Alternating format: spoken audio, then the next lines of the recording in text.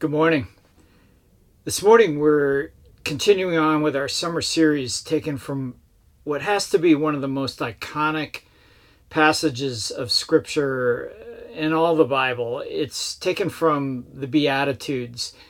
Now, the word beatitude literally means blessed.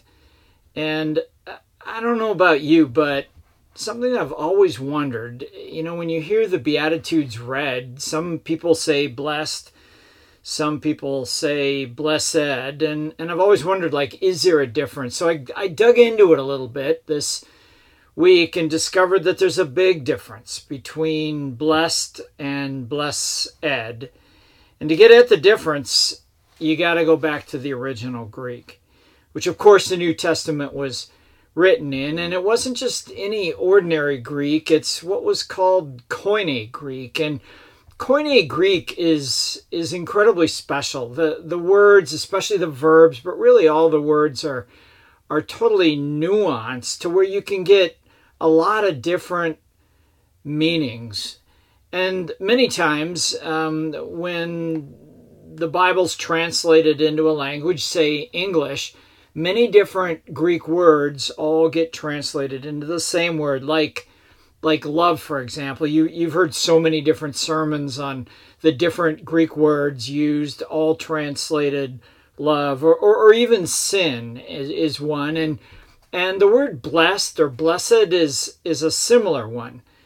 So it turns out that there's two different words in the original Greek that are translated into blessed or blessed. And again, oftentimes people reading will, even though they're both spelled exactly the same, may use one, may use the other. The first Greek word is eulogitos, which translated blessed literally means well spoken of or worthy of praise. It's where you get the English word eulogize, speaking well of another. You'll find eulogios many times in the New Testament. And one of the most impactful and probably powerful one is found in Ephesians 1, Ephesians 1:3, where Paul uses eulogitos 3 times in one fairly brief verse. Here it is. Blessed is the God and Father of our Lord Jesus Christ. And then he goes on in the same verse, who has given his blessedness to us with every spiritual blessedness in the heavenly realms in Christ. Blessedness is an intrinsic part of God's character, as Paul points out in that verse, and really again and again throughout Scripture. Blessedness is who God is, and his blessedness is found in the person of Jesus Christ. Jesus, who is worthy of praise and adoration. Jesus, the ultimate eulogitos, holy and magnificent and worthy and deserving. Jesus, blessed Jesus, as the old hymn goes.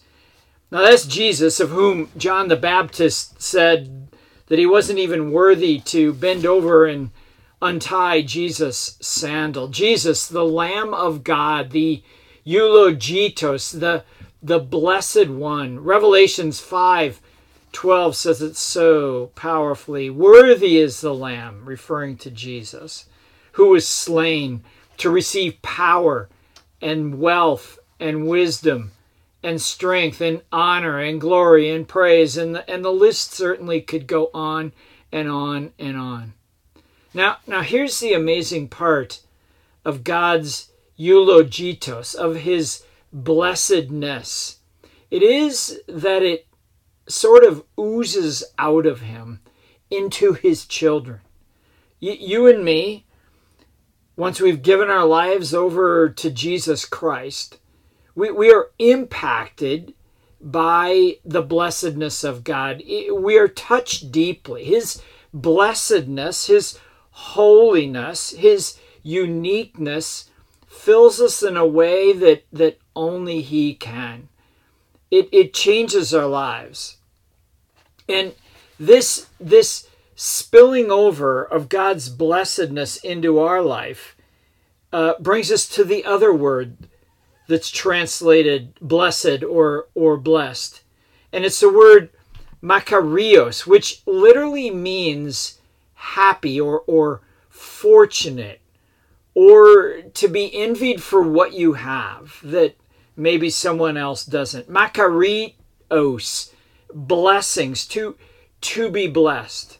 So if eulogitos gets at the blessedness of God, makarios zeroes in on the results of encountering that blessedness. You see, you got to think of it like having a hole deep down inside of our heart, which can only be filled with God's makarios. You and me, we're created to encounter a blessed God, a holy God, a righteous God, a transcendent God. Other animals can't experience God in that way. Only you and me as human beings. We were, you and me, created by God in the image of God in order to encounter God. We were created by God in the image of God to encounter God. That's what we were created for. And when that happens, when you and me and when any human encounters a perfect, holy, righteous God, we are blessed. We experience a blessing. We experience joy and peace. We're reoriented into what we were created to be, which is a human being created in the image of God. And so here it is. Here's the punchline of my message, sitting here alone, talking into a camera. It's a punchline of this morning's sermon. And if you forget anything else I'm going to say for the next few minutes, just hang on to this. And it's this: pursue the Blessed One, and you'll receive blessing. Pursue eulogitos, and you'll receive makarios. Pursue Jesus, and you'll receive nothing short of the fruit of the Spirit. Pursue the Blessed One, and you'll be blessed. The blessedness of God is a source of living a blessed and wonderful life. And what does this blessed life look like? Well, that's what the Beatitudes are all about. Yeah, in fact, blessed is the right pronunciation, not blessed, but blessed, of every one of the verses out of the Beatitudes. The Beatitudes ultimately are a description of a blessed life, of what life was intended to look like. And what do you do when you live in the world in which we live, in the middle of a global pandemic and all the tension, the racial tension and other things, political tensions going on all around us, all forms of anarchy and the news reports such as they are, and so much more. It seems to me now more than ever, it's important to embrace what the Beatitudes have to say. What an important series we're in the midst of, for this summer. The Beatitudes are found early on in Matthew, even though quite a bit had happened in such a short time in the life of Jesus. After Matthew records Jesus' birth, and then we find him being baptized by his cousin and led into the desert to experience the temptations of Satan himself, and he proceeds early on in Matthew to call two sets of brothers to be disciples of his, and then Matthew records he jumps right into ministry, into healing and teaching and preaching. A very short period of time, all of that. And then Jesus sits down and launches into the magnificent Sermon on the Mount, beginning in Matthew 5. And it's there in Matthew 5, right out of the gate on this greatest sermon ever preached, that Jesus throws it down. He lays out what really matters. And for Jesus, what really matters is this. It is the importance of encountering the blessedness of God, the eulogitos. And as you do, You experience Makarios. You experience a blessing as only an encounter with the living God can bring. And so he repeats that 9 times in each of the Beatitudes, the blessings there in Matthew 5. Makarios are those who, Jesus says. Makarios are those who. Blessed are those who. And what comes next in each of those 9 Beatitudes after Makarios? It's a description of God's eulogitos. It's a description ultimately of Jesus himself. Ultimately, the Beatitudes are a description of Jesus. Who is Jesus? He was poor in spirit. He was the comforter. He was meek, as we learned last week as Jeff preached. He was merciful, pure in heart, the ultimate peacemaker, persecuted for his righteousness. All of those, which are the various Beatitudes, describe Jesus. The Beatitudes are not things that we are to do, not descriptions of us. They're descriptions of Jesus. The eulogitos, Jesus, the Blessed One. We are to draw near to him. And as we do, we receive blessings upon blessings upon blessings. Which brings us to the verse for this morning, the Beatitude that I'd like to share a few thoughts with you on this morning. It's Matthew 5:6, and you can read it for yourself. It's probably good through this summer series maybe to read through all the Beatitudes. And the one I want to key in on for a few moments here is Matthew 5:6. Blessed, Makarios, are those who hunger and thirst for righteousness, for they will be filled. Now, it's interesting that Jesus does not say, blessed are those who find and embrace righteousness. It doesn't say, blessed are those who are righteous, who live righteous lives. No, he says we are blessed when we pursue, when we develop a hunger and thirst for, when we acquire, and I've always liked this phrase, a taste for, when we wake up in the morning and say to ourselves, man, I have a craving for righteousness.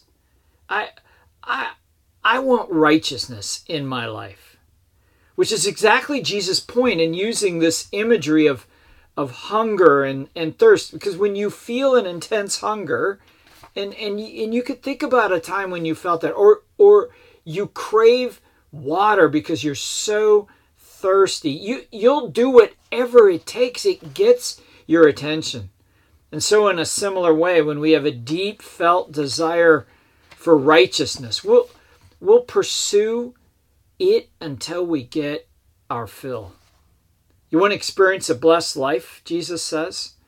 Embrace your inner hunger, your inner thirst for righteousness. Now, righteousness, and it's kind of an interesting point, appears twice in the Beatitudes. There really aren't many key words other than blessed, Makarios, that appear more than once in the Beatitudes, but righteousness appears in the one I just read and then again at the end.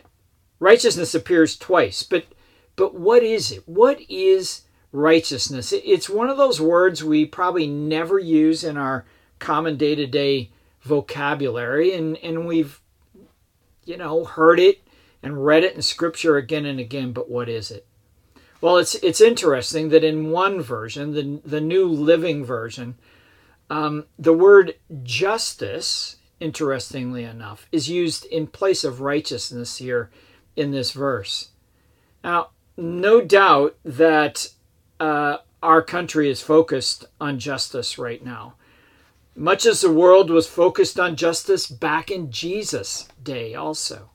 So much of what is being called for in our country today was longed for, was desperately desired in Jesus' day as well. Who will bring us justice?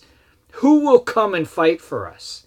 When will the Messiah come and set the incredibly intolerable injustices right, to which Messiah Jesus does come, not to bring political justice, not to satiate the mob of his day and what they considered to be justice, but rather to usher in a new kingdom full of grace and mercy and righteousness. And at the heart of righteousness is justice. But the proper translation here in this verse is not singularly justice. It is righteousness. His righteousness. The righteousness that can only be found in a holy, perfect God. Jesus ultimately embodied Proverbs 8:20. And jot that down for further study. Proverbs 8:20 simply, powerfully says, I walk in the way of righteousness, along the paths, plural, of justice. Many paths, plural, towards justice. Just one way, singular, to righteousness. And that path leads to Jesus. That path is Jesus. Jesus says it so succinctly. Maybe my favorite thing that Jesus said, one of my favorite. I am the way. I am the truth. I am the life. And so the ways to justice run through righteousness. And what is that? Like, what really is righteousness? Well, first, righteousness is who God is.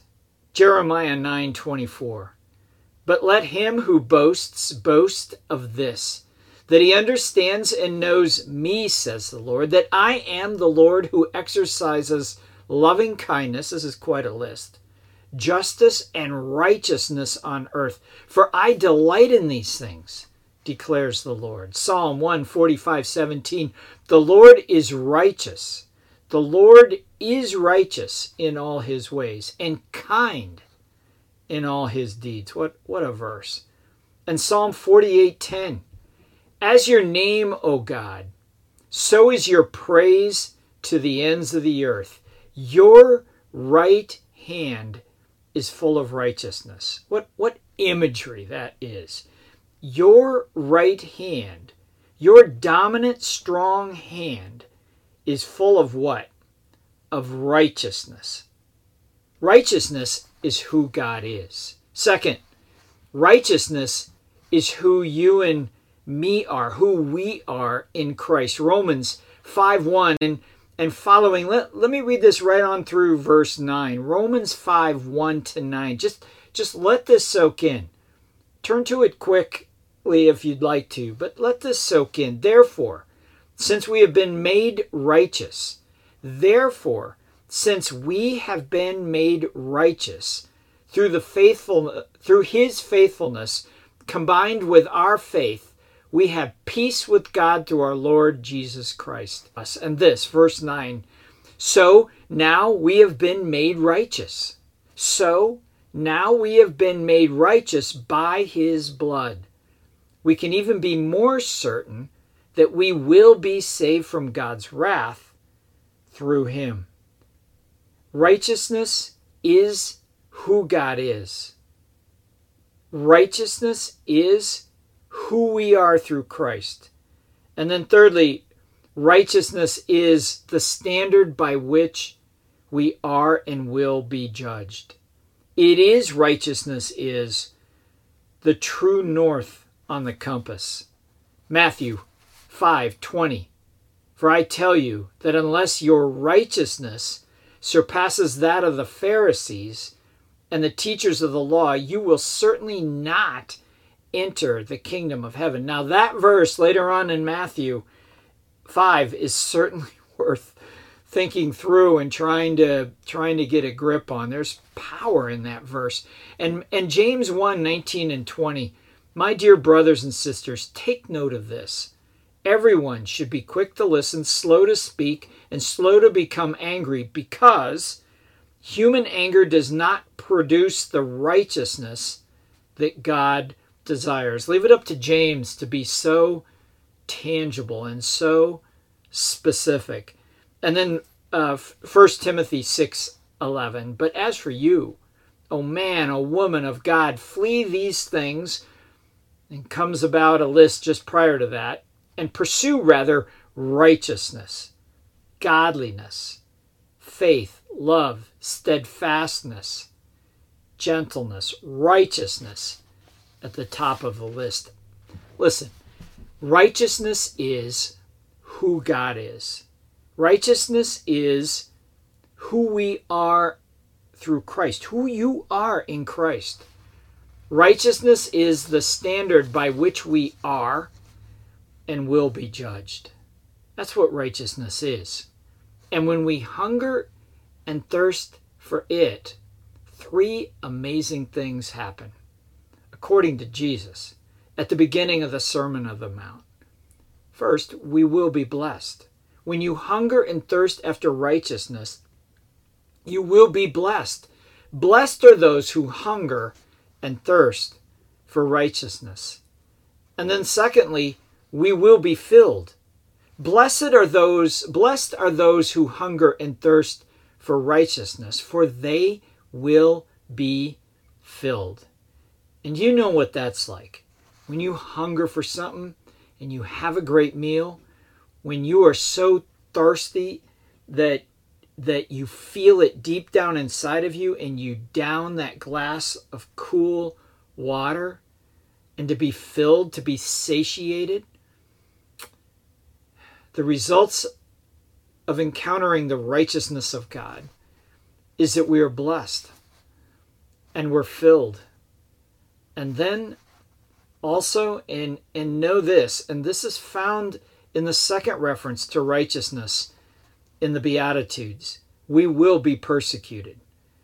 Listen to Matthew 5, verses 10 and 11, still in the Beatitudes, and this will be preached on later this summer. Blessed are those who are persecuted because of righteousness, for theirs is the kingdom of heaven. Blessed are you when people insult you, persecute you, and falsely say all things of evil against you because of me, Jesus says. Rejoice and be glad, because great is your reward in heaven. For in the same way they persecuted the prophets, and he was referencing himself as well as all the prophets who came before him, who were before you. James 1:12 keys in on this thought as well. James 1:12. Blessed is the one who perseveres under trial, because having stood the test, that person will receive the crown of life that the Lord has promised to those who love him. Encounter God's righteousness, and you will be blessed. You will be filled as you chase after him. And you will be persecuted for standing in a fallen world for and with righteousness. But may we in the days ahead pursue righteousness. May we become righteousness through the precious blood of Jesus Christ. May we live righteous lives as God created us to live. May we start each day with key questions. What does God want of me today? What is he saying to me through his word today? Who in my life today is bringing me closer to Jesus? And when the day is ending, may we ask the question, where have I seen God at work today? What 2 or 3 specific moments did I see God? And maybe to journal answers to questions like those. May you and I develop a hunger and a thirst for the Blessed One. May we encounter him, and as we do, may we experience God's good blessings.